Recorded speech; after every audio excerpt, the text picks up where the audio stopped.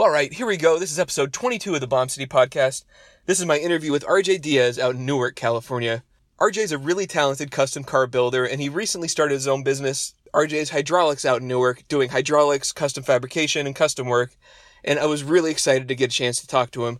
RJ is one of the guys that bridged the gap between traditional lowriding and traditional customs. So it was a lot of fun to sit down and talk with him and hear his background and how he got to some of the decisions that he made on cars, including one you guys might know, his 73 Riviera, the mothership. It's a lot of fun. I hope you guys dig it. Thank you so much for listening, and thank you, RJ, for your time. Here it is. You got to be careful with me because I'll go on about one subject forever. I'm not a big talker, but yeah, let me know so this way you can hit those other topics, you know. Sure. Yeah, I definitely wanted to get up to what you're doing today with cars, but I also know I know your family's got a pretty rich Bay Area car history. Yeah. Yeah. No, well, not the whole family, but my pops is just he started it. Yeah. Kind of. He's been around for a long time. But to him, it was just like growing up. It was like nothing. To him, it wasn't like, you talk to him now about it, and you're like, oh man, why don't you have that car anymore? That's like the greatest car ever. And he just like, no, it's just a car. You know what I mean? I was telling somebody that the other day we were talking about, if they were talking about my Rivi, and they were like, oh, your kids might think hey, you sold your Rivi. And, they might say wow, I kind of wish you still had it. Why did you sell it? I can't believe it. Sometimes people have more love, that weren't there, at the moment, that, they kind of live in the fantasy land of wanting to be back wherever you were, the 50s or whatever, the 60s, 70s. They want to relive your youth because they see this picture that you painted or whatever that was so great. Yeah. But to you were just living at the time, right? Sure. Getting rid of it or selling it or doing something like that. You didn't think twice about it. To you, it was just your car. And you had fun in it, but you know what I mean? It was you're ready to move on and have fun with another car. Well, you weren't that attached to it. Some people perceive it because they hear the stories. You know what I mean? Man, that guy was really attached to that car. Well, in reality, maybe he really wasn't. You know what I mean? For sure. It was just what you were doing at the time. It's easier to look back when you know how it ends. Be oh yeah, you could have done that differently. My wife Josie's first car was a 73 Impala. She got it when she was 14 or so. Yeah. And so her mom started driving. She didn't have a driver's license. Yeah. And when Josie was old enough to drive, her mom traded her buying the 57 to trade for the Impala. Yeah. So we had the car for a long time and sort of ran it into the ground. No one had money to fix it up. And it went to this guy who built it into a donk. It's pretty cool now. It's got big 20-something inch wheels on it. And in retrospect, oh man, maybe we should have hung on to it. But then you think, no, we tripped over that car for years just sitting in the yard. It was getting worse. Yeah, we weren't doing anything to it. It's just I feel like people will do that, oh man, there's this super bad hot rod that won the Grand National or something and blah, blah, it was this. And then you could go back and somebody might be oh, I want to restore it. And I want to present it to the guy who owned it as a gift or something. And and then they do it. And let's say it's on camera or something. And then the guy's reaction is just kind of whatever. Yeah. You know what I mean? Because it's not a big deal. He's not dropping tears or anything because he already lived that part of his life. You know what I mean? Totally. Yeah. It's that's what I mean. When I mention it to my pops or guys, I have a friend that, my dad had this car new in 75 and it was a Caprice, a 76 Caprice. He bought it in 75 and he ordered it the way he wanted it, black on black with the sunroof. The way everybody more or less wants them now. It's the staple of the 70s lowrider, right? He went down, his first job, saved enough money, went out and bought the car. And then, he did what he did to it, put wheels on it, put hydraulics in it. He's having a good time for 1976, 75, right? Yeah. And I have friends that are really, really Well, to me, it's my father. So for one, I kind of don't think twice about it. I mean, I do. I recognize that he was there and he was doing this stuff in the beginning. Yeah. But like my friends are like, wow, that's like Mickey Mouse is my dad or something. You know what I'm saying? Like they're just like, oh shit, like really, you know. And then you kind of don't really you don't feel it like that. And so they'll approach him with questions like, oh, you know, don't you wish you had that car still or whatever? And he'll just go like, nah, I mean, you know, whatever. Yeah, it was, you know, I owned it and then we did what we did and it was fun and it's gone. You know, life kept going on. You know, family got important, kids, work, you know, whatever, right? You know, just keeps going. So I kind of feel the same way about some of the cars I've owned. You know, I've never really grown attached to anything because I've always wanted to be able to do another one, do more. You know, for me, the pleasure in it is to continue to build another car. Like I have more fun being in the shop and creating it, and I enjoy driving them and showing them off. But then that kind of burns off, and it's like, okay, what's next, right? It's always for me. It's like, what's next? I always want to keep advancing, you know, keep growing, right? You know, but so I've never really, it's weird how people perceive sometimes things that you have, you know, or did as something greater. But I mean, I guess because we're the builders or we're the painters or we're the fabricators, or we don't approach it like that, right? We're just doing it because we're doing it for the love of, for our own, for us, you know. I only do this because I love it. I don't do it because I don't take pictures hardly. I don't write shit down because to me it's like it's you know, it's a first person, like, you know, it's like I'm doing it. It's like, what do I need to write down for? I'll do it again. You know, I don't think about other people, you know what I mean? Like it's, you know, it's weird, but so. Yeah, man, I'm the worst with getting rid of stuff. I hang on. I still have my first car. Yeah. Still broken down in the driveway. Yeah.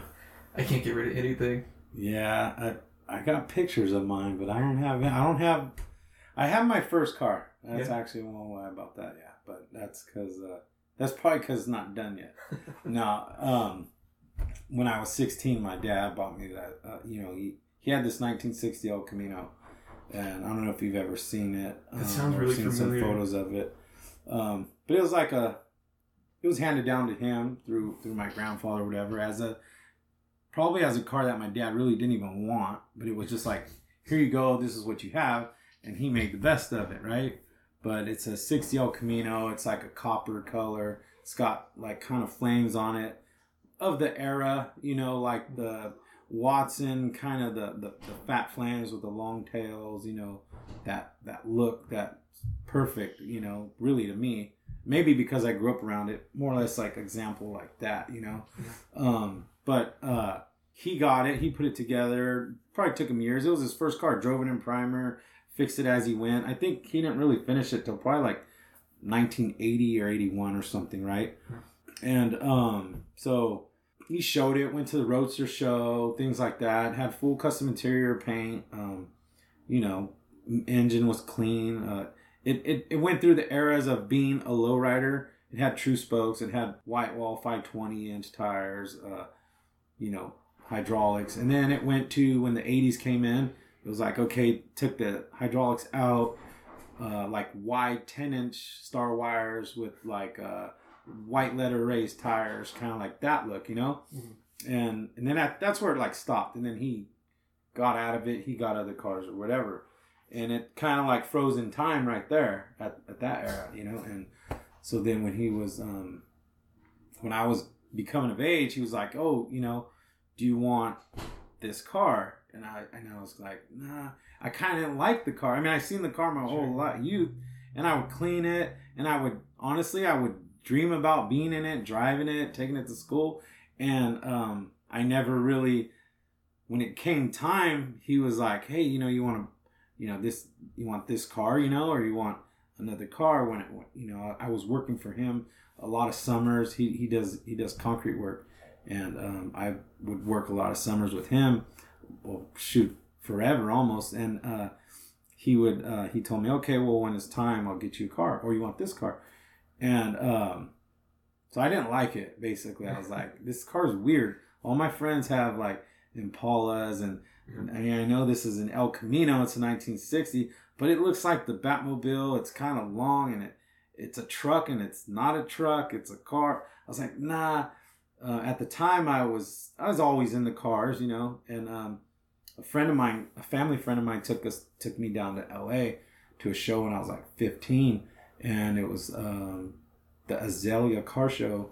It was it was like at a park, and they would do like this big bomb. It was a big bomb event. They had like all the 1930s to 50s cars. They were everywhere. There's a couple hundred of them, and then the guys with the lowriders would come out, the guys with the mini trucks. I mean, everything. It was a good show. It was one day only. And they would, some guys would come in and set up their cars like if it was an indoor show in hours' time. Like it was a big deal. Anyway, he took me down there to go see it. And I got to meet like a bunch of people that he knew, like Joe Epstein, these guys that build bombs. We kind of went around LA, and I got to meet all the friends that he knew. And when I came back, basically I was like converted. I was like, oh, I want a bomb, right? Like that's it. I seen the light. You know what I mean? Like, so I wanted like a Bel Air, like a 54 Chevy at the time. And so then when, like I said, I was about 15 and I was getting ready to get a car or whatever, my license, my pops was like, well, you don't want the El Camino, we'll find you a 54. That's what you want. I'm like, yeah. So then we end up finding, we look at a few, and there's this one that was like a guy had that was in a barn, and then the barn caught fire. And at the time, I didn't know a whole lot about the cars, right? My dad's like, yeah, this one's pretty nice. He knew more than I did. Yeah. He's like, oh, I like this one. No, I don't like this one. For whatever reason, he chose the one that was in the fire, and I'm not paying for it, but I'm always like, okay, well, yeah, sounds good. Let's do it, right? So he's like, I'm like, why do you want this one? Well, this one particularly had like all the options in the car. So he had already knew this is the car that you're going to want later, whether or not it's more work right now, but it's worth it. It had like power windows, power seats, and steering, all the options they had in 1954, other than the car being in a fire. It wasn't really burned. It was kind of crispy on top. I think a board or something from the building fell on the roof. It crushed the roof. So we ended up replacing the roof and doing all this stuff to it. Anyway, that was like my first car, and I still have it because it was a lot of work. I remember we built like a rotisserie for it. We took the body off the frame.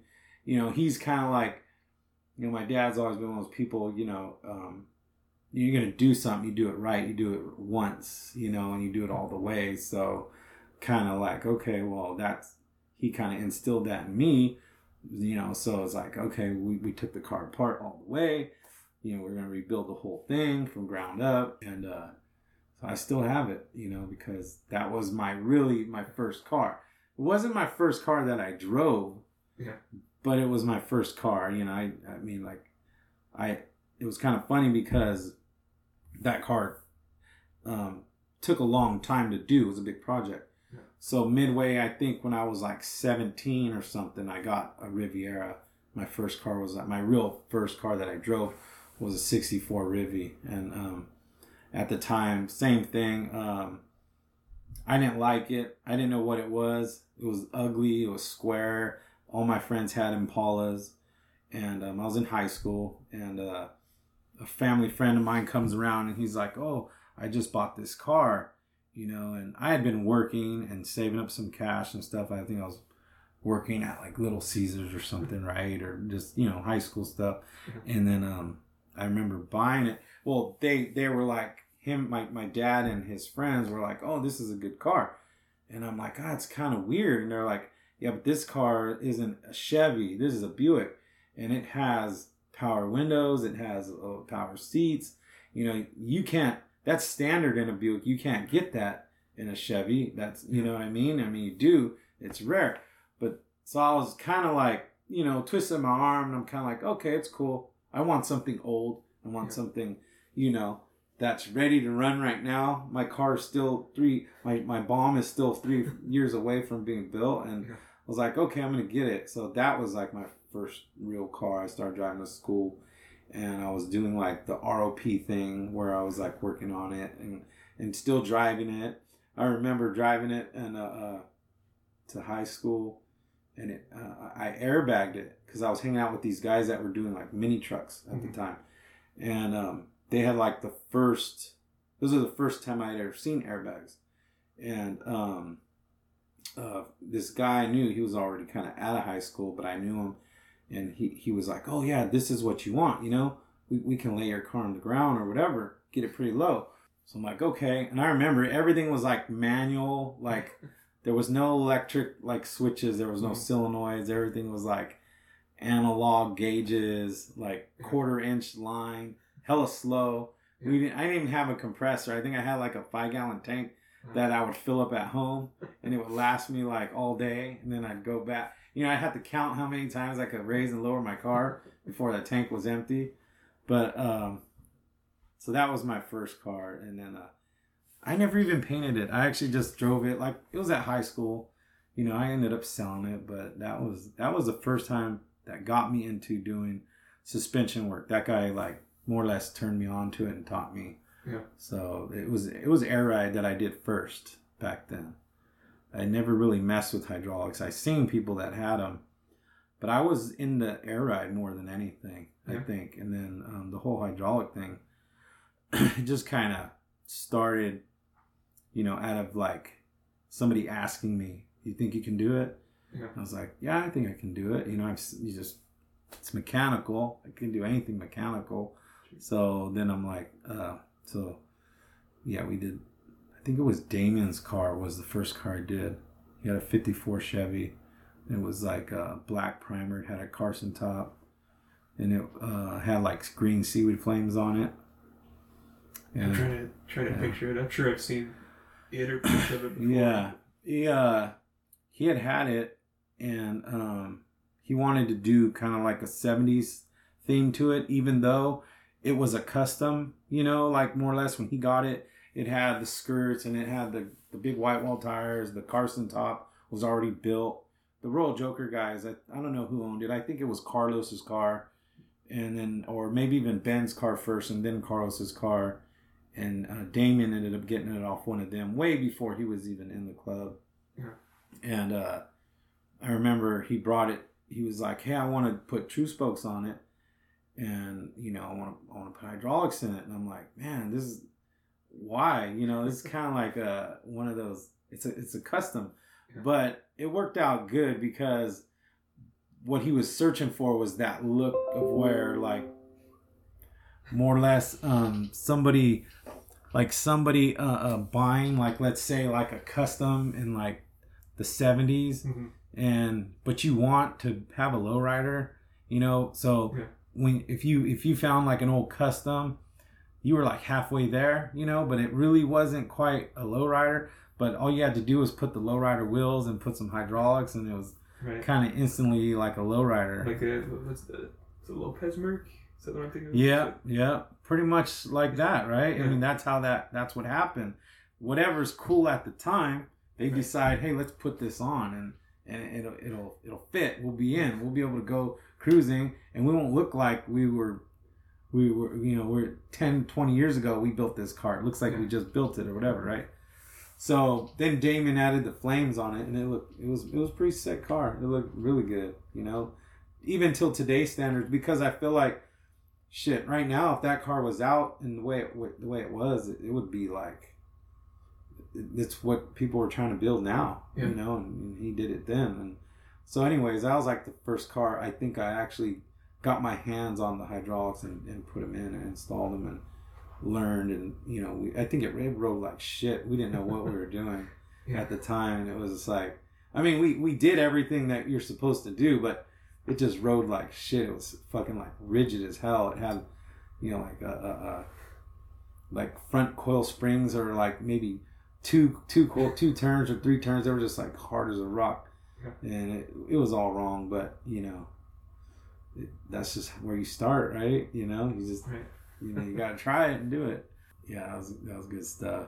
Damien's car. Then I did. Let's see. After that, I don't remember what other car I did after that. I think probably I don't know if it was my Rib or something in between. I can't remember, but it might have been the Ribby. I don't know. I did so many. The 73. Yeah, the 73, the mothership. Yeah. Yeah. When did you get that? I bought that in. I think it was. I don't know. Was it in? Let's see. Where was that? Probably like. I think 2009, maybe. Okay. No, way before that. It was probably right around 05, 06, I think. Yeah, I had a car that I sold. And I can't remember what it was. I had so many cars, dude. I had the worst memory, too. But I was at Turlock Swap Meet, and I had saw that car, and it was there. And I think I was shopping. I don't think I was selling. I usually sell there. But I think I was just out, like, shopping, and I had a pocket full of money. And I was like, man, like, this guy had brought me this pretty clean car out of Nevada or Reno or something. And I was like, wow, that's like would make the perfect 70s lowrider, right? Like those cars are like that. To me, they've always been the car, like anything 70s. That's what, I mean, if anybody that knows me knows that that's what I've always liked, loves the luxury cars. And that's just because growing up, you know, like I said, my dad was low riding in 76, that, you know, or 75, 6, probably even earlier. But when I was a kid, those were the cars that would show up to my house. Those were the cars that would come. And I remember where we lived, where I grew up, there wasn't city sidewalks yet. They had like the street in the middle. Mm-hmm. Then there's like gravel. And then you'd have your house and your driveway, you know. But I remember as a kid, on Saturdays and Sundays, a lot of guys would come. They'd bring their cars to my dad, and he would like heat the springs on them and lower them, or he maybe even put hydraulics in them, because he's, you know, more or less did a lot what I did, but he did it at home. Mm-hmm.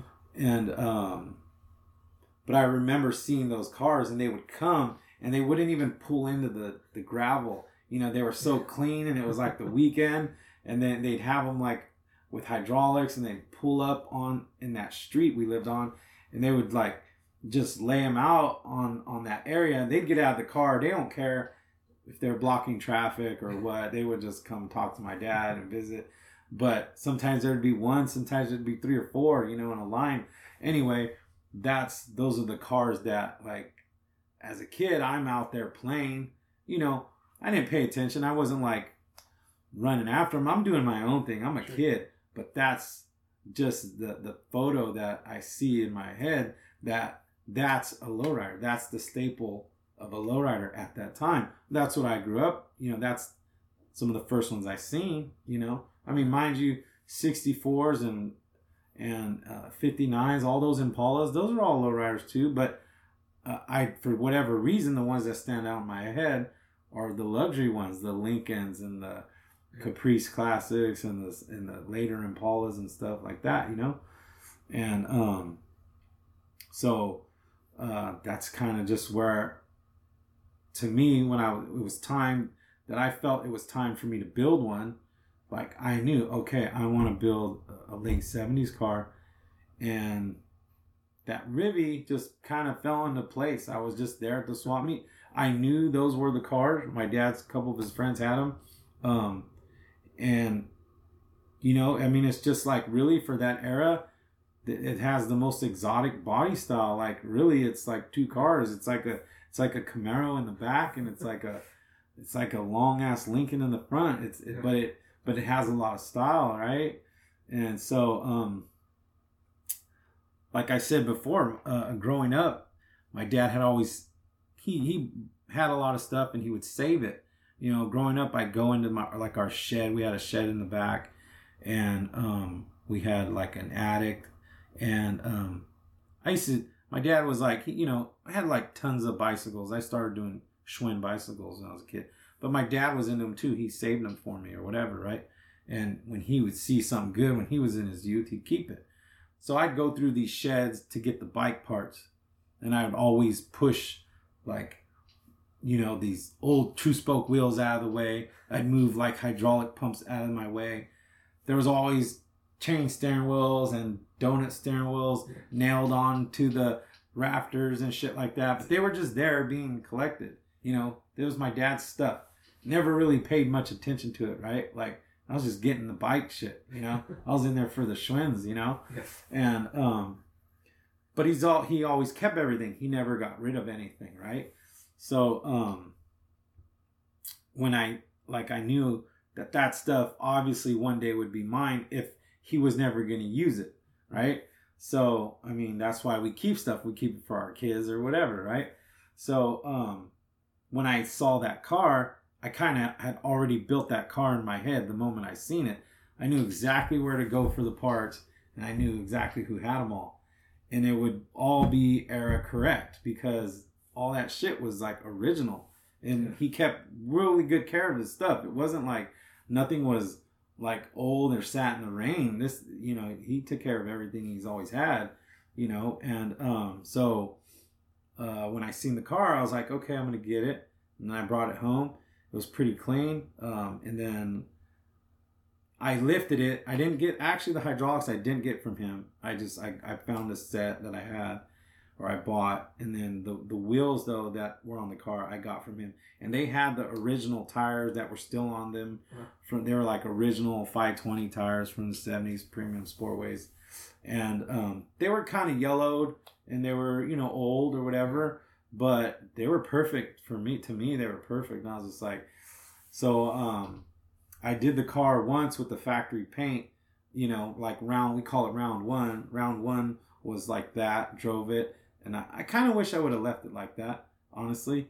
But I base coated it because then I had this idea, like, I was like, well, it honestly, the car, when I first finished it, it looked like you pulled it out of some guy's garage, that he built it and parked it in there in his mom's garage or something and went to jail. And when he came back out, it was still sitting there the same way. That's how it looked. And I should have left it that way because it looked like a time capsule. The paint was all lacquer checked, but it was a factory paint. The car had like 40,000 original miles on it. Wow. It was really low. No tears in the interior. It had like paisley cloth interior. It was like super nice. It wasn't exactly the color I wanted, but it ended up being okay. I mean, you can't pick and choose colors when it comes to cars like that, right? But so then I base coated it. I remember one summer I wanted to go because the paint was like checking, and so I said, well, we go to Paso. We're into this whole this scene where the cars are base coated and stuff. I'm like, I'll just base this out, and it'll be a 70s lowrider, but it'll be a base car. So I based it one summer like root beer brown, and then I wanted to do, since I'm from like the East Bay, and I wanted to do something that's kind of like East Bay period, like not period correct, but East Bay, like as if I had it striped, and I wanted it striped in Tommy the Greek style striping, even though it's not a hot rod, even though it's not from the 50s. But that's not necessarily the point. The point is that if you're from the East Bay and you don't, in the old days, if you didn't travel, if you like to San Jose or to Frisco or wherever else where you didn't know, you only like did what right? So if there was a guy up on East 14th that did striping, you would just go to that guy, right? You didn't know any better. Like that's just what you know. So I don't care if you're a lowrider or a hot rodder or even probably like a muscle car from like the 70s. You go to where and then you get that guy's style, right? Because that's what he does. Even if you ask him, hey, I want you to make it look like a lowrider, well, he's going to say, well, I don't know. I don't do that. But I'm going to give you what I know, right? So I wanted this Tommy the Greek style striping because it's just something I picked. But I had him put like a scallop on the side that Tommy the Greek would done. I had teardrops on it, like Tommy the Greek style, up front, up back. And then on like the sail panel, I had him do like 3 Tommy the Greek style teardrops. But anyways, a lot of people don't really probably understand it or get it. right? But that was the whole point behind it. So then I took it to Paso Robles. We went to Paso one year in it like that, and I think it was my wife was like pregnant with my first son. It was a long trip because I remember because she was pregnant and it had hydraulics and she was just like, this car rides like shit. And I remember her moving from the back seat to the front seat, trying to get out of the sun because the sun was beating on her. But I was loving it. I had a great time. But yeah. So then that car it was like, I think that's what kind of started it all for me as far as lowrider. This whole lowrider thing that I'm kind of pursuing or into now was that car just being I just did it because I wanted to do one. I mean, I love all kinds of cars. I've built choppers. I like lowriders. I've had customs. I've chopped roofs on cars. But that car was just the one that I wanted to do to get it out of my system. But it's kind of weird because it just kind of stuck, So it's interesting. Like, to me, and maybe it's just because I grew up in the Bay Area, but like the 73 when it was in the suede version and a Junior's car, that was about the same time, right? Yeah.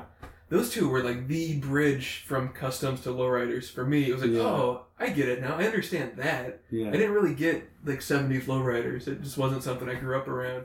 But your car was like, I understand this as a custom. Makes sense. And now it's like, it's not controversial at all to talk about like the primered lowrider or to park a lowrider next to a hot rod. Yeah. But 2005 or so it was. Like, you couldn't talk about lowriders on the Ham back then. Yeah, it's weird. And now everybody wants a set of Supremes and a 1-inch white wall tire, huh? Right. Yeah. No, I know, and I think that's what I wanted to do with it. Was I wanted to show people that like when I went to Paso, because Paso's always been a thing about like who can come up with the next best, not new thing, but the next best old thing that's new, right? If that makes any sense. Right. And like I've always heard stories about Javier and his brother Jose when they were honestly the first guys to take a hot rod there. I don't know if you've heard that story. Javier, that purple Merc that he had. That was like one of the first they were like the first rat rod, right? Yeah, pretty much. It was like the first the first couple of guys that looked like a pair of pharaohs that came out of like from American Graffiti, right? Show up in the roof's chopped off, the seats the frames on their seats are cut off, so they're sitting like really low, but that was the Merc, but the hot rod, see. It was a West Coast custom show, right? But then it was their hot rod that they brought was the one that kind of changed the game, because next thing you know, all of a sudden, these guys from down south show up, and they're all shifters, and they show up with 5-6 hot rods, hot rods that are primered, more or less your teenage builds from the 50s, stuff like that, right? Right. I don't really like to call them rat rods, but sure. Well, the shifters, I think Alex can own it though, didn't he? Yeah. He invented the word. Yeah. I guess you're probably right. Yeah. I'll let him say it though, But so that just comes from what, like rat bikes, right? If you were ever into Harleys or the whole motorcycle scene or know anything about them, right? Rat bikes were like those vintage like bikes that guys would just throw a bunch of polished shit on, and then they would drive it from here to South Dakota, and they wore fucking fuzzy hats, and they're just like big bearded guys, right? You know what rat bikes are. And I think that's where it comes from. It's like a pile of just a bunch of stuff. It had nothing to do with, if you don't know, it's not a rat rod because it's rotted or it's ratty. It's actually, I think it comes from that whole motorcycle thing. I think it's an effective name, but it's become like a real pejorative, like to say, it's a rat rod. It's like a real negative thing. It meant something different then. Yeah. Anyways. Yeah. So what were we talking about? Paso. So Paso, and then, so anyways, So, Javi and his brother kind of more or less, they have this really good story about how they pull up in the hot rod, and you know how they do that parade where they kind of shut down the street, and then so they jump in this parade, and it's all Mercs and customs and the West Coast custom thing, right? And they kind of like hear the commentator like making like, well, they don't even know what to say. We got these two crazy guys in this hot rod, and so anyways, my point of the story is that like, okay, so they took it to the next level, right? So now Paso was, okay, bam. Now we have Paso for the next 4 years is all hot rods. I mean, you got your customs, but the cool thing is to show up with an old hot rod, right? And now you're sort of like not the outcast, but you know, you're kind of like you're bringing the new scene. Right. So that was the whole point of me doing the primered lowrider, right? Okay, so I wanted to show up with a lowrider that was in primer to just basically, if I would have showed up in a lowrider that was custom painted or that was factory paint, well, they might have just looked at me as like some local that was there to enjoy his weekend and pull up and kind of like maybe, you know, join in on the fun, right? But the way I felt like when I took it, when I primered the car, that kind of like, okay, now it kind of like brought it into the whole base car thing. So now it looks like it kind of fits in, but at the same time, it's a 70s car and it's got spokes and it's got hydraulics, but it does have, you know, this Tommy the Greek style striping, whatever, right? So that was kind of the point of it being based, and maybe the trying to transition people and get them to think about these cars, you know, about those cars, you know, the 70s cars or lowriders in general. I mean, I guess you could have did it with the 64 Impala or something, but I don't think that would have stood out as much, you know, because but the Rivian is definitely a good car because, like I said before, the body is like, it's not like any other. It's not just this giant square boat. It has more style to it, you know. I think along the same lines with Junior's car, it wouldn't have been the same impact if it was like a 64 Impala. The fact that it was a Wildcat, it's like, it's a what? A Buick what? Like, I didn't even consider that as a... Yeah, that was my car. I actually owned that car. Yeah. Oh, I bagged it for him. Wow. Yeah, but he bought it from me, and then I bagged it for him. And, but yeah, no, I got that. I actually bought that car from Billy Wishart from the Road Zombies. Oh, wow. When I was in that club, he had gotten it.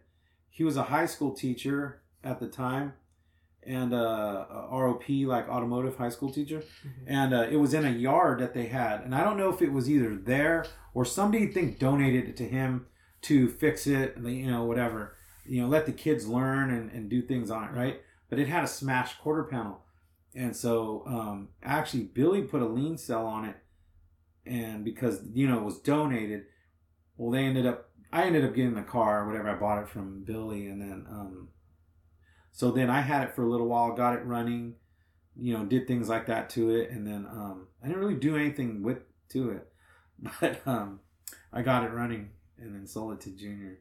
I just laughed because there was like we tried to go to San Jose, and I remember one time to go to like a show there. Back then there was a lot of like you know, they'd have like rockabilly shows and stuff. Like almost every weekend there'd be one somewhere downtown, San Jose, Oakland, Frisco, and we'd go, right? And we'd all jump in like an old car. You know, the thing to do is take like an old car, right? Yeah. And I don't remember what it was, but the thing, like, it was either overheating or something, or there was something funny behind it. But we were all packed inside. I think his wife was like, he had just met her. She had just came to this country to, like, you know, meet him and stuff. And she was just having this whole like night where, like, I don't even know if we made it. I think we made it, but it probably took us like 4 hours to make a 30-minute trip or something.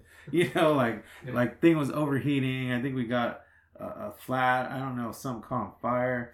I remember it was, but those are the shit. That's the best times, you know? Right. Those are the best. That's why we do it, you know? You go there and you get there in 20 minutes. It's boring. You know, what was the point? But, so yeah, so that car, yeah, it was a good car. And yeah, they based it and they faded it, and that car had a really good look. Mm-hmm. You know, a really good look. And So and then the Riv just kind of snowballed into this car.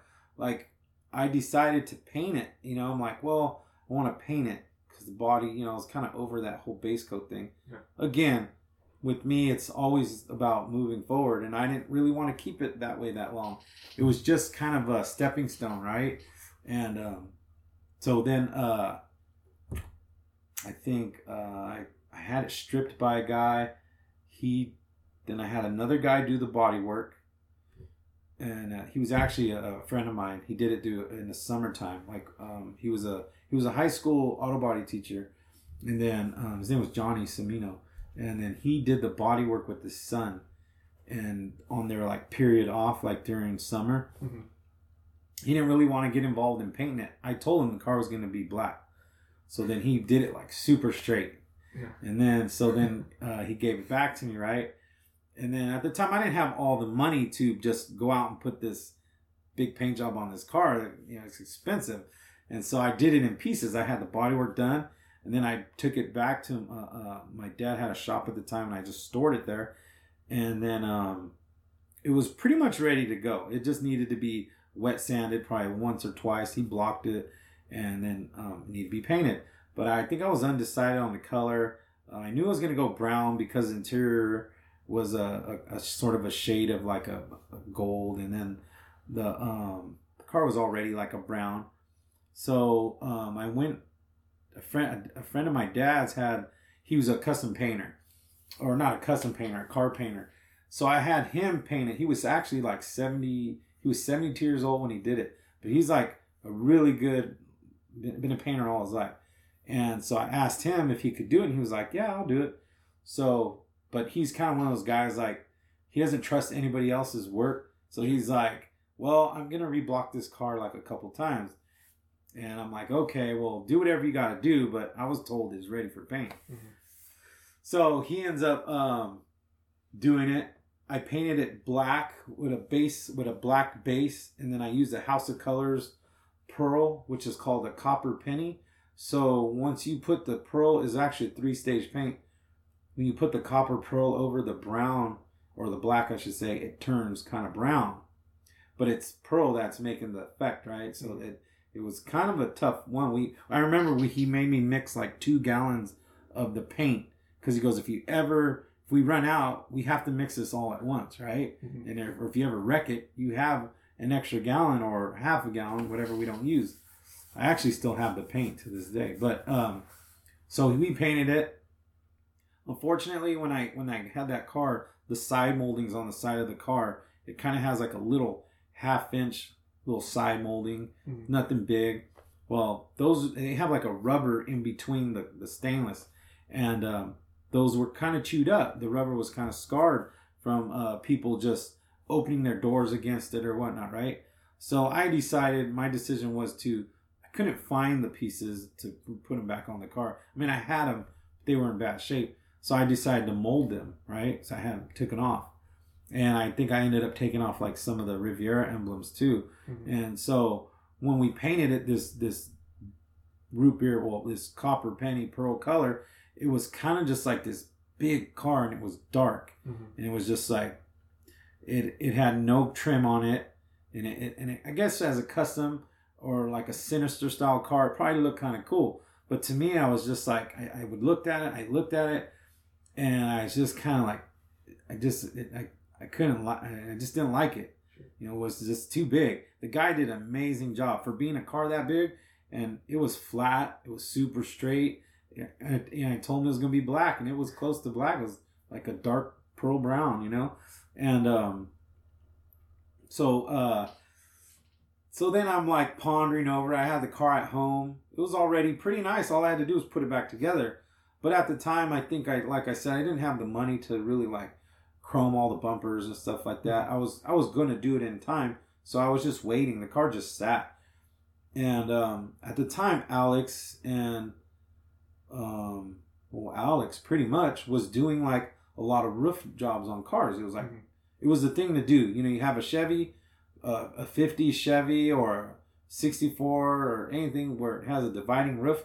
You flake the roof and you base coat the bottom. That was the style at the time. or I guess that's just what people were doing, right? Yeah. And I even had a car like that before Alex was painting. I had a '54 Chevy that I had Freddie Bedolla do, and it was a black base car with the red flaked roof. That was like about 1999 or something, 98. I was still living at home at my dad's. I remember doing it there. Anyway, so when I was just thinking about it, so I approached Alex. I said, "Hey, Alex, why don't we do my car with patterns, even though it's already painted?"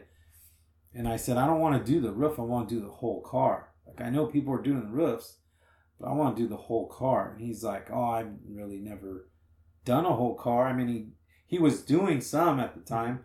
I think he had did that other car, the Cutlass. I can't remember. Oh, Eric's the 16. Eric's car. Yeah. It's kind of weird. Actually, I did the hydraulics in that car. Yeah, I did it here. So then I had asked Alex, and he was like, "Yeah, I'm on board. Let's do it, right?"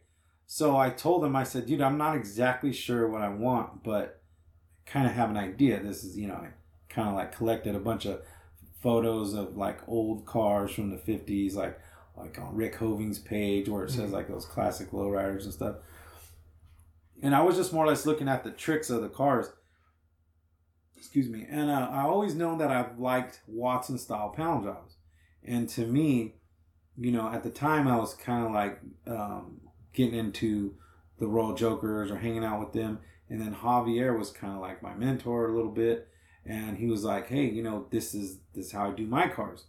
And I kind of told him, we would talk a lot, and I'd say, "Hey, look, my idea is the way you do your cars, you panel them out like with the Watson panel job, but then inside every panel, I want to do a trick from a lowrider." And he's like, "Yeah, that's perfect." And then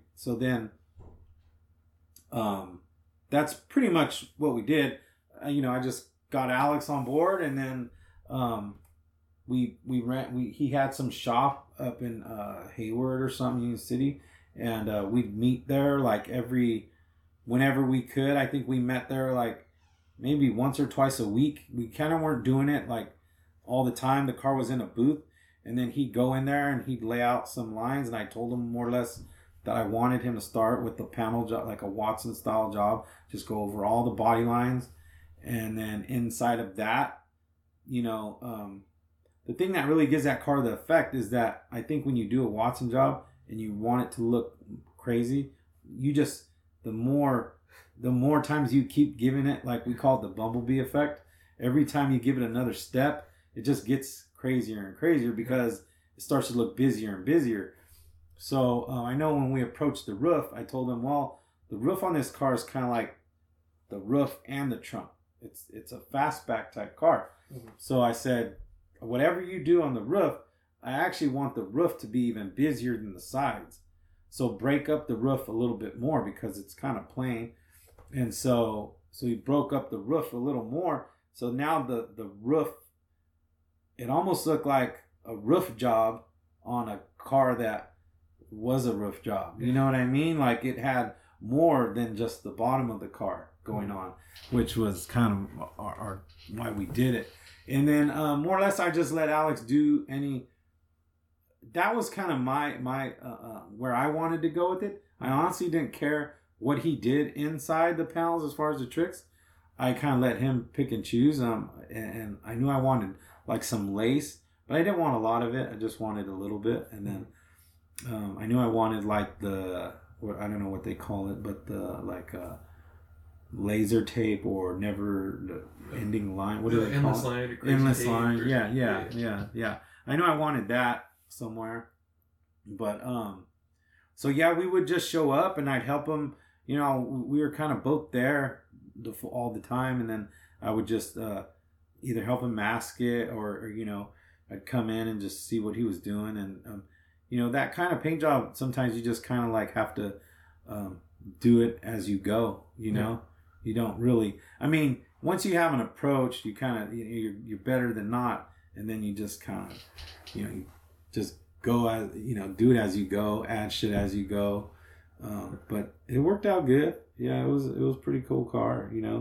I think it surprised Alex. And for one, I was actually nervous to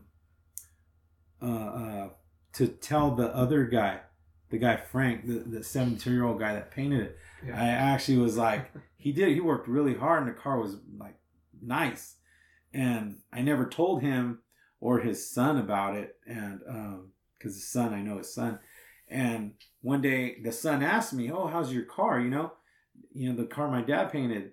You got it together?" And I was like, "Man, I did some changes to it." And he was like, "Oh, is that right?" He goes, "Well, I want to come by one of these days and check it out." He had never even seen what his dad did. He hadn't seen the finished product.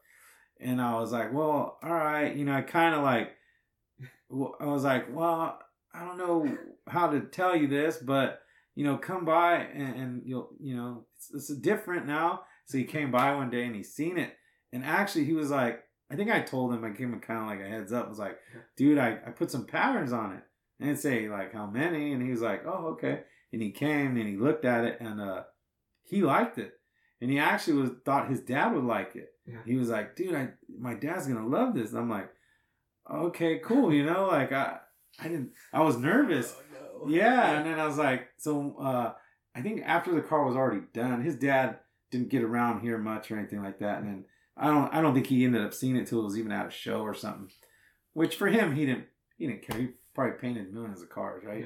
Yeah. But, for me, as far as I know, it was one of my first painted cars. So I didn't, I felt like, I don't like to disrespect people like that or anything. Like, covering a man's work is like a kind of more than talking bad about him, like it's like real life. The words are words, but man, when you change something, like that's the worst thing you can do, that's, so, but anyway, he liked it and we took it to Grand National and it did well and everybody liked it and it was a good car, I shouldn't, I don't want to say I shouldn't have got rid of it, but I don't know. I felt like that when we did it, that car was like, it was kind of a quick car. It was kind of like fast. As far as the build, I don't feel like it was going to have much longevity, like as far as the paint. Mm-hmm. So I felt like, like it would only be good to keep it around for a little while and then get rid of it. But it just, it was we took it down to bare metal and everything. The car's probably still good to this day, but, I was like, oh shit, this car probably has a good 10 years on it before it starts something happening. We just put so much paint on it. Yeah. I think I cleared that car like after Alex did the first clear, I brought the car home. Yeah. And then me and my buddy Damien, we sanded that car 3 times. And then we took it to another guy, this guy, Freddie Pena. He cleared it for me. And then I would drive it because it was only in Fremont about maybe 4 or 5 miles from here. And I would drive it to him. He would clear it. I'd bring it back the next day. He'd let it sit overnight. Mm-hmm. We'd sand it because we wanted the flake like all buried. I was picky. I didn't want to feel not one layer of tape. I didn't want to feel not one bump. Because to me, that's, when you look down the side of the car at night or something in the dark, I don't want to see any of the ripples of the tape lines. That's just how I wanted my stuff. And you couldn't. We put so much clear on that car, man, and sanded it off and put more. And then the final one, I had Alex stripe it. He came back. I called him. He came to my house. We striped it.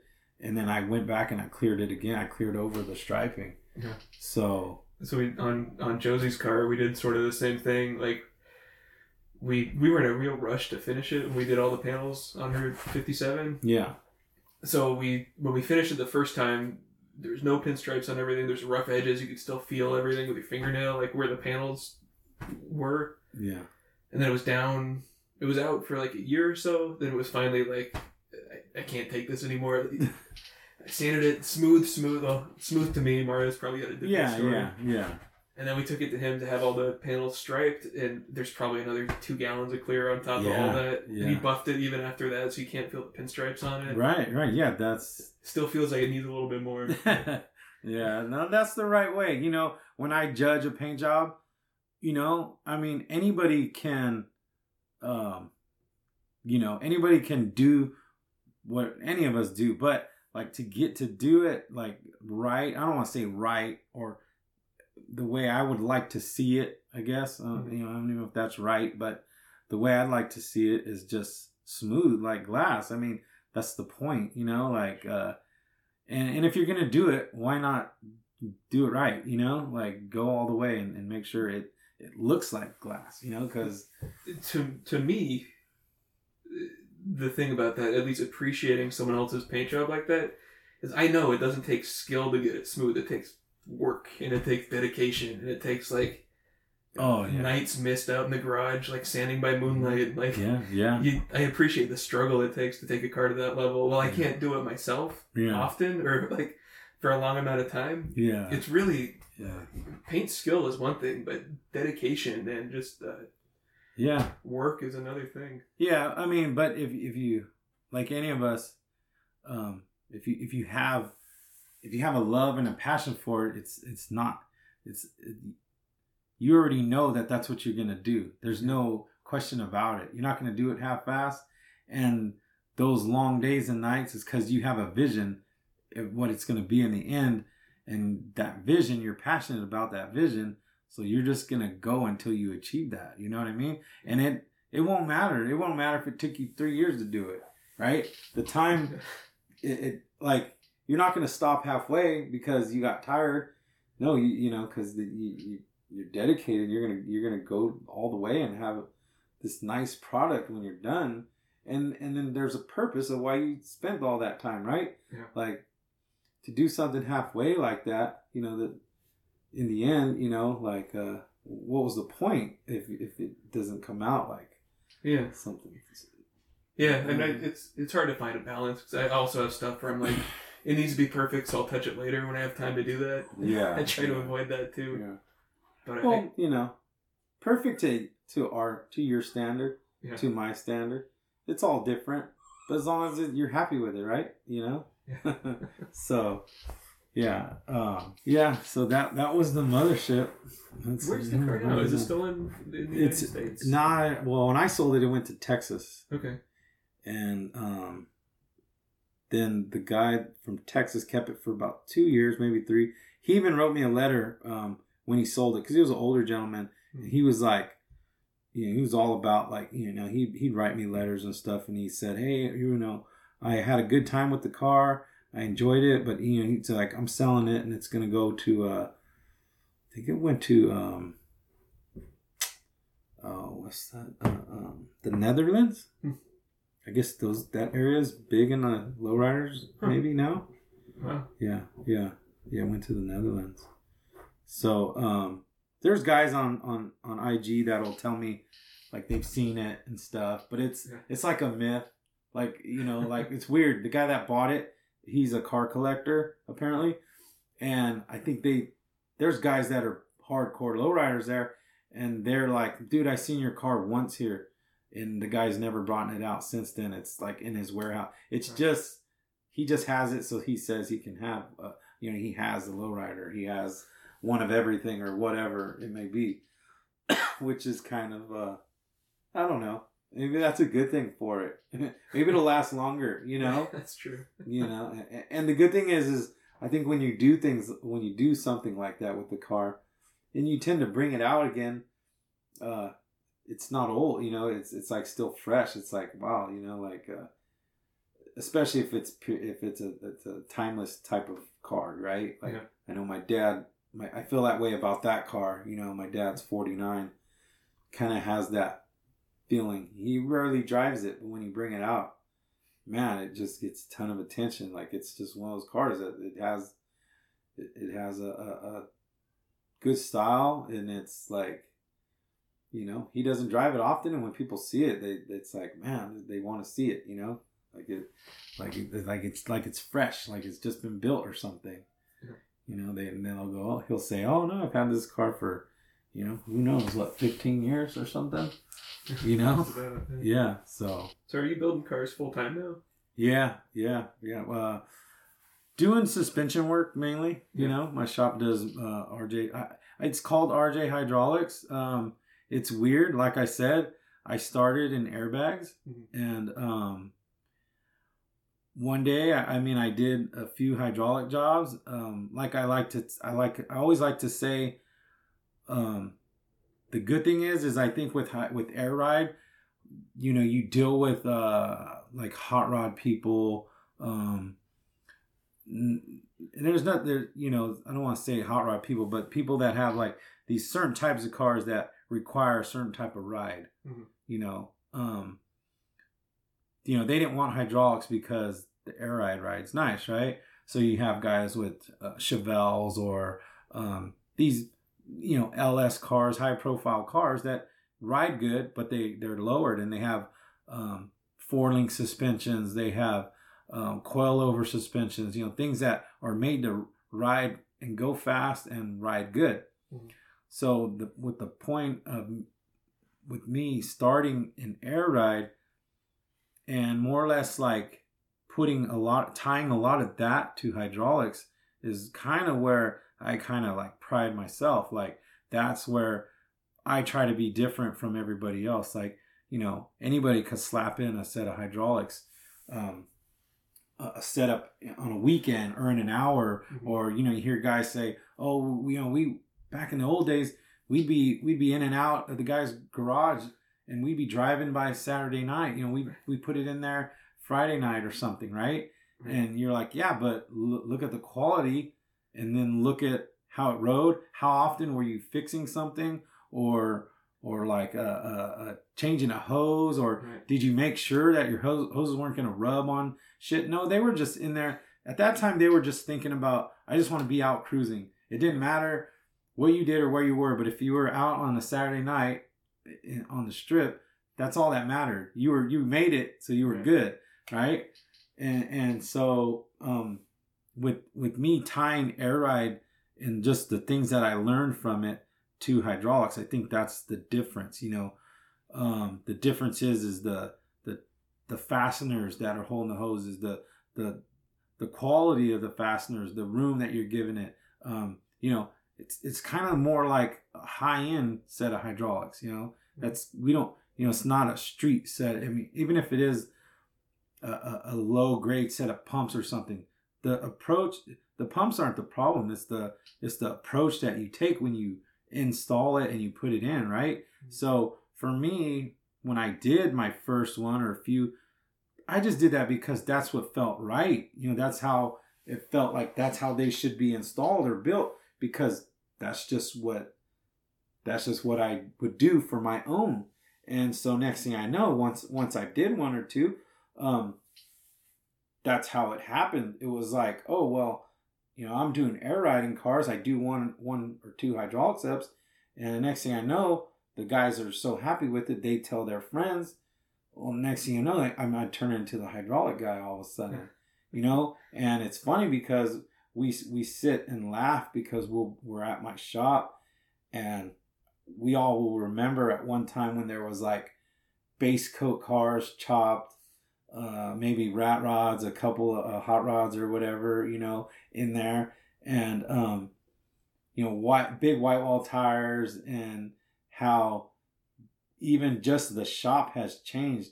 You know, it's like, you know, it's nothing that I asked for or tried to do, but next thing you know, all that stuff's gone, and there's nothing but Impalas and 70s cars and spoke wheels and hydraulic pumps and batteries. And, you know, it's like, man, just the whole, you know, how you say, like the space that we're in, it changed, you know, all of a sudden, you know, it's like, but it just changed out of just necessity or whatever you want to call it. Just this is just what happened, you know. And so, like, you know, I don't even go to lowrider car shows. I'm not like I'm not building a hopper to promote my shop or my name or anything like that. You know, it's just that all I'm doing is installs. I don't have my own product line. I don't know if I ever will, but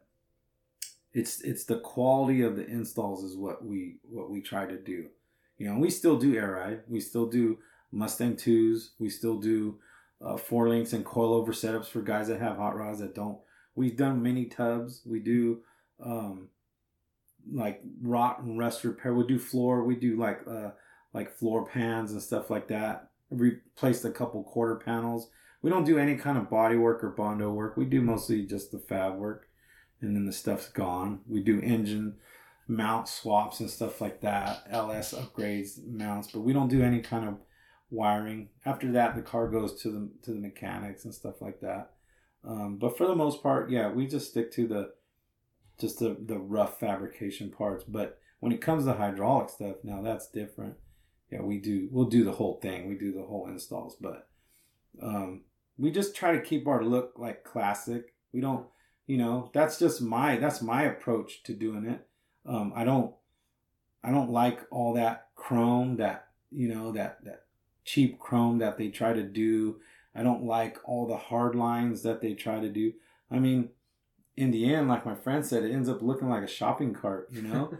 It's kind of like, I go, it's ugly, you know? It looks like and I go, man, but I just try to keep everything basic. We almost try to take the approach of like where it looks factory. Like if the car maybe came with that as an option, you know, that's what we try to do. We just try to keep it like everything kind of monotone, you know, the colors of the car. We like to put the factory floor mats and stuff like that inside them. Make them look, like I said, like they kind of come that way. But yeah, no, the shop is full time now. Yeah, it has been this is like my second year going full time on the shop.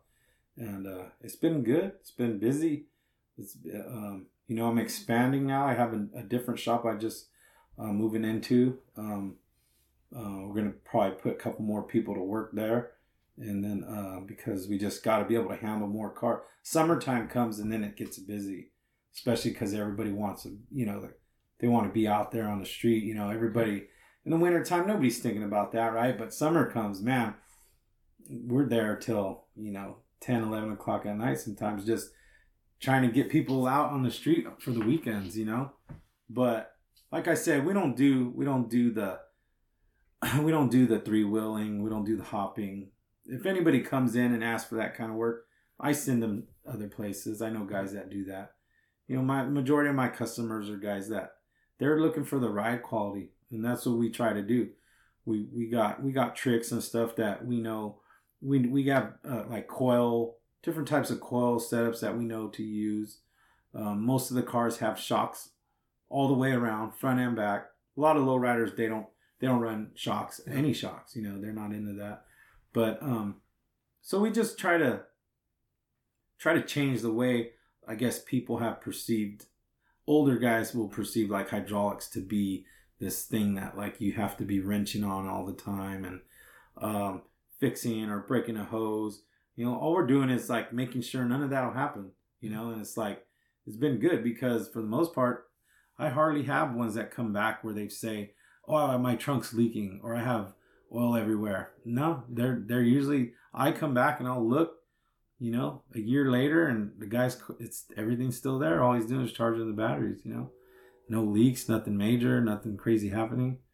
So that's kind of like what I'm trying to do with the business with RJ Hydraulics or whatever, you know, just have fun.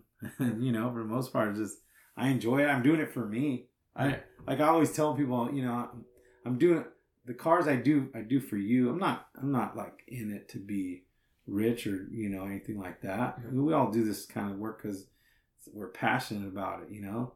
And like I tell the customer, I go, man, I'm doing this for you. Sometimes it's not even worth it for me to be out here, but every car I get in there, it's like, you know, it's like my own. It's not like my own, but you know, we're looking at the underside of the car. I'm almost like your doctor. I know everything about when you know, I know the bottom of your car. I know the insides and outs, you know, and we're going to make it right. I take the approach like, you know, it's my car. If I don't like the way something is, or if I feel like making it better, well, I'm going to do it. I'm just going to do it.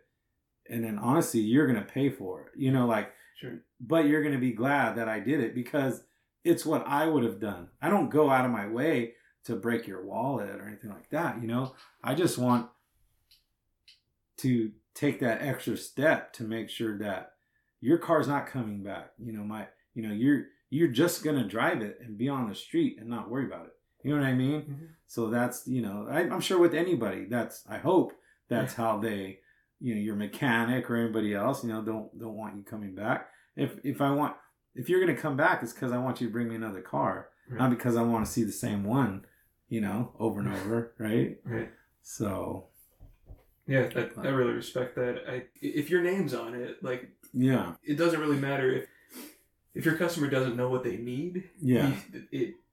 As the person designing their system, you need to convince them that I'm doing this. This is the way it's done. If you don't want that done, yeah, definitely. That's someone else. And that's the kind of relationship that I'm building with my customers. Mm-hmm. Like, I don't really have a website, or like I said, I'm not selling product, and I'm busy because of these people, right? I do them. I mean, I don't, you know, I'm the quality is there. And they see that, and they know they can trust me, so they're telling their friends, right? You know, and it's like, that's the whole thing. That's the bad thing about probably the hydraulic industry that I really don't know nothing about. I know that there's a lot of politics involved. There's these, you know, shops from down south, shops from up here. That's all to me. I don't even care about any of that. That's not. I'm not that guy. I'm not here. Like I said, I don't even go to lowrider sanctioned car shows. I don't go to you know, 90% of the time I'm not impressed, you know. Yeah. So it's very hard to impress me. I don't know why, but I feel like I've seen everything done and I've seen it changed, and I appreciate everybody's cars for what they do, but I like my stuff just classic and simple, you know. Like, to me, you take a stock Chevy, keep it that way, and just lay it on the ground, or put hydraulics in it and have the right wheels and tires set up on it. And that's really all you need to do. At that point, I think it's the execution. That's what that is what I appreciate. So you could take the same car and put them side by side, do the same thing. To me, it's how you executed it and how you did it and the quality, right? That's now what I notice, you know? So to me, like I said, I don't really need to see a crazy paint job. I don't need to see, I mean, like I said, I would love to see something that I haven't seen before that, you know, but sometimes people go too far trying to change things, right? That are like trying to experiment or step out of the box. I don't want to see everything that's done 10 times either, but like, you know, like I said, it's just about how you execute it. You know, you could do the things that people have done. I mean, how many candy apple red cars is there? But like, there'll be that one that you'll see and you'll just be like, damn, that shit is badass. Like, you know, the guy put the right color, you know, just the approach and the, you know, the color on a certain car or whatever, you know. But, you know, I like I said, I guess I look at everything and I kind of like I instantly like diagnose it, tear it apart, like, but I can do it like in 10 seconds and be like, no, you know, like I go, you know, it's just, I don't know. Just coming at it from a different perspective. Yeah, you know, just exactly. Like it's just, yeah. So, but yeah, the shop is doing good. So this summer I think is going to be a busy summer too. Yeah. I can foresee it already. We have a lot of stuff on the books right now backed up that are just waiting. So it's going to be a lot of long nights. But you know what? I enjoy it. Like you said before, it's my passion. I wouldn't want to be anywhere else, you know? Like I've already did the 9 to 5 or the, you know, the commute and the union job. I did all that, man. And it's kind of like my second take at life, I think, you know, like it's time to approach it with a different view and see where it goes, you know. But I think since I've done this, you know, it's like one of those things where it's like, wow, I think it's opened my eyes to the whole purpose, you know, like other than what we've been taught, you know, like, hey, you got to go to work, you got to make money, you got to come home, you get old, your kids grow up, that's it. You know, it's like, I felt like my first approach was that approach, you know, at life. And it's like, man, this is too stagnant. It's not going anywhere. This is like, you know, I need to challenge myself. And the only way to challenge yourself is to do it, you know, and take that step. You'll learn a lot about yourself when you do, you know.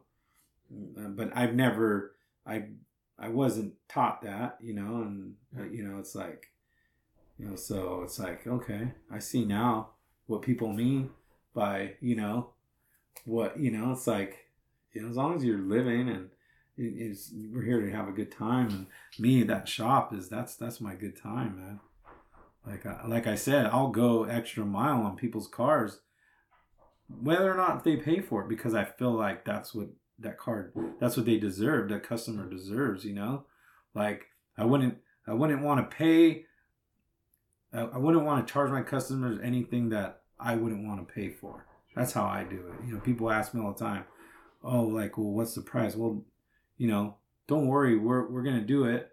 We charge by the hour for the most part, but you know, you're gonna get a good quality work. You know, like you're gonna get what anybody would want, what we would want for our own cars. You know, so and I'm pretty picky when it comes to a lot of that stuff. I know, like my buddy Damon, he works for me.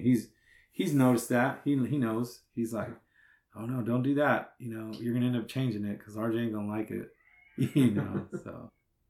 Anything like that? Do you have another car in the works you want to talk about? You know what? No, not right now. My cars always just kind of like, they kind of come out of nowhere. Yeah. But when they do, like I already know where I'm going with them. You know, I don't usually search for a car, or like I know some people will say, oh, I want a 55 Chevy, I'm going to go find one. Yeah. Or I want a Merc, I'm going to go find one, right? Like, now when I see it, you know, the car usually comes to me. Yeah, same. Then from there, just... I got a 59 Apache from my neighbor across the street when he passed away. I bought it from his kids. Yeah. It's like, I don't need another car, but I've had dreams about driving like a 58, 59 Apache since like forever. I don't know, just like white interior, basically stock but on the ground, shiny wood with chrome straps on the bed. You hear the chains clicking on the tailgate. Yeah, always wanted that. And it was right there. And it's like, it's a neighborhood car. Like people come by my house like, hey, you working on Bill's truck? He used to take me to the dump in that thing back in the 80s. That's crazy. Yeah. He was like was he the original owner? He bought it in the 70s, I think. Yeah. We were talking about fixing it up right before he passed away. What year did you say? It's a 59. 59, yeah. It's all stock. Yeah. Beat the hell, but it was like his truck when he was a union welder, and then it was his dump run truck for the rest of his life. Sick. Half ton, right? Half ton, yeah. Yeah. Short bed, like step side or fleet side? Fleet side. Fleet side, those are sick. Yeah, fleet sides are nice. I had a step side, 55, one of my first ones. I don't know if you remember seeing that. It was like a white truck. Pretty sick, laid on the ground. Yeah. We used to have a lot of fun in that truck, man. Like it was one of the first 55s that I know of that had that flat out laid stance. Yeah. Yeah, I think I did that one probably in 2000 and maybe like 2001 or something like that. Huh. No, yeah, about 2001 or 2. Yeah, it was just like a simple white truck, clean, but I wanted it laying on the ground, and it had a Camaro clip, so it was easy to do. It was bagged, 4-linked and stuff. I think I was like one of the first trucks or cars I 4-linked on my own. And then I remember the car when I laid it out, the Camaro clip, whoever put it in, they did it pretty good because I bought it with the clip on it. But in those, what you do is they kind of have this step in the frame, and some guys will either put them on and then the suspension is too low. If they're trying to drive like a statically dropped truck, they'll put too much arch. They'll use too much of the arch. And then some guys will line up it like straight with the old frame, and then it has like, it doesn't lay at all. It looks stock, like it's high. But anyways, this truck, I think they had it just right. But when I laid it out, the door, right under the door, the rocker was like a half inch from hitting the ground, like where the rocker was on the ground. So I actually took the cross member, and then I pancaked the cross member on the Camaro clip, and then I took like a big plate and welded it to the bottom, and then it just gave me that extra half inch. But at the time, like I said, I was pretty young. I was like maybe 21 or something like that, but that thing laid all the way on the ground though. And then it was a good truck. Went to a couple shows, won some awards with it or whatever. Nothing crazy, but it was fun. Like, we used to drive that. That truck had like at that time, having a 700 R4 overdrive was a big deal and stuff like that. But man, I used to fly down 880 on the freeway with that thing like on the ground, scraping, like pretty much like at like 80 miles an hour, like in the fast commute lane, and the thing looked like it was floating, like just skating across the highway, but that was probably, that was a nice truck. Those are badass trucks, man. Yeah. It was a lot of fun. Yeah, for sure, man. I appreciate it. Like I said, it's just, I listened to a couple of your shows, because I never had, because I didn't have, like the first time I logged on, it took me to like some iTunes thing, and I didn't have that. Right. And then my wife was like, "Oh no, you don't need that for Android. Just go to like this, I don't forget what it's called, but it's like a Blog Lovers or something it's called." Like, I think it's listed everywhere. But... Yeah, and then I was able to listen. Then like one night I like binge listened to like till I fell asleep. You know what I mean? I was like, but they're good. I like them, man. This is like, it's fucking cool, because obviously all the people that you interview are the people that I don't know them all, but everything they do is what I care about. You know what I mean? Like, oh, that's, it's a car guy's blog or whatever. It's good to hear. I used to try to write a lot. I like writing, and I really enjoyed it when I had time. But now that I don't, it's so much nicer to just like hit record, have a conversation, and just put it out. Yeah, no, like I don't have to. It's dope, because like, if you don't do this, like nobody's recording our history or whatever. That, we're not the inventors of this, but we tend to forget to record because everything's on social media now. Yeah. We don't take pictures because everything's instantly there, right? All these guys from the 50s and the 60s and the 70s, we have all this stuff because they had to use like physical evidence. They had to take a photo, have it printed, whatever, right? We do this stuff and we instantaneously think it's always going to be there. Right. Oh, boom. It's somewhere on the web. I'll find it later. Or like, you know what I'm saying? For sure. But we actually have to be careful and make sure that we do log this stuff, because for one, I've lost phone chips out of my phones, or, backups, and I have years of photos that I'll never get back or can't find. You know what I mean? And like, I was driving to the Grand Canyon and I broke my phone halfway to Arizona. Like, I had a work phone. We made it work, but it was fuck. I wouldn't have recorded any of that if I was just relying on the phone. Yeah, and I mean, and for the most part, your memory is what you want to have. Sure. But the memory's fading though. Yeah, mine's been gone. But definitely, just recorded things. Like I told you, I don't take pictures. Not that I don't want to, but because for me, it's this like, it's nothing. It's every day. It's my life. Yeah. It's what I do, right? Somebody else probably wishes I would take pictures. Like, damn it, why doesn't that guy just stop to take some photos? It only takes a second, right? Right. But I'm not thinking about it like that, right? I'm just moving on and doing what I do all the time. So it's good that what I'm getting at is it's everybody come for you to be able to come and then kind of like ask questions and get us to like make us think again about some of the shit we did in the past. Not just me, but East Bay Speed and like Alex and everybody, all the biker guys, like Max and all those guys that you have. That's cool shit because, we got to have it somewhere. Somebody's got to do it.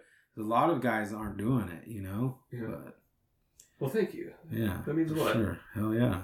Yeah. All right. I'm going to hit stop so I don't lose this. I'm always paranoid that it's just not going to record. All right. There it is. Episode 22. Thank you so much for listening. How cool, right? That was so much fun. Those cars that we talked about mean the world to me. So it was endlessly fascinating to hear how they came to be. And I hope you guys dig it too. But that's it for now. Hopefully I'll get you guys another one soon. Thank you so much for listening. We'll catch you next time.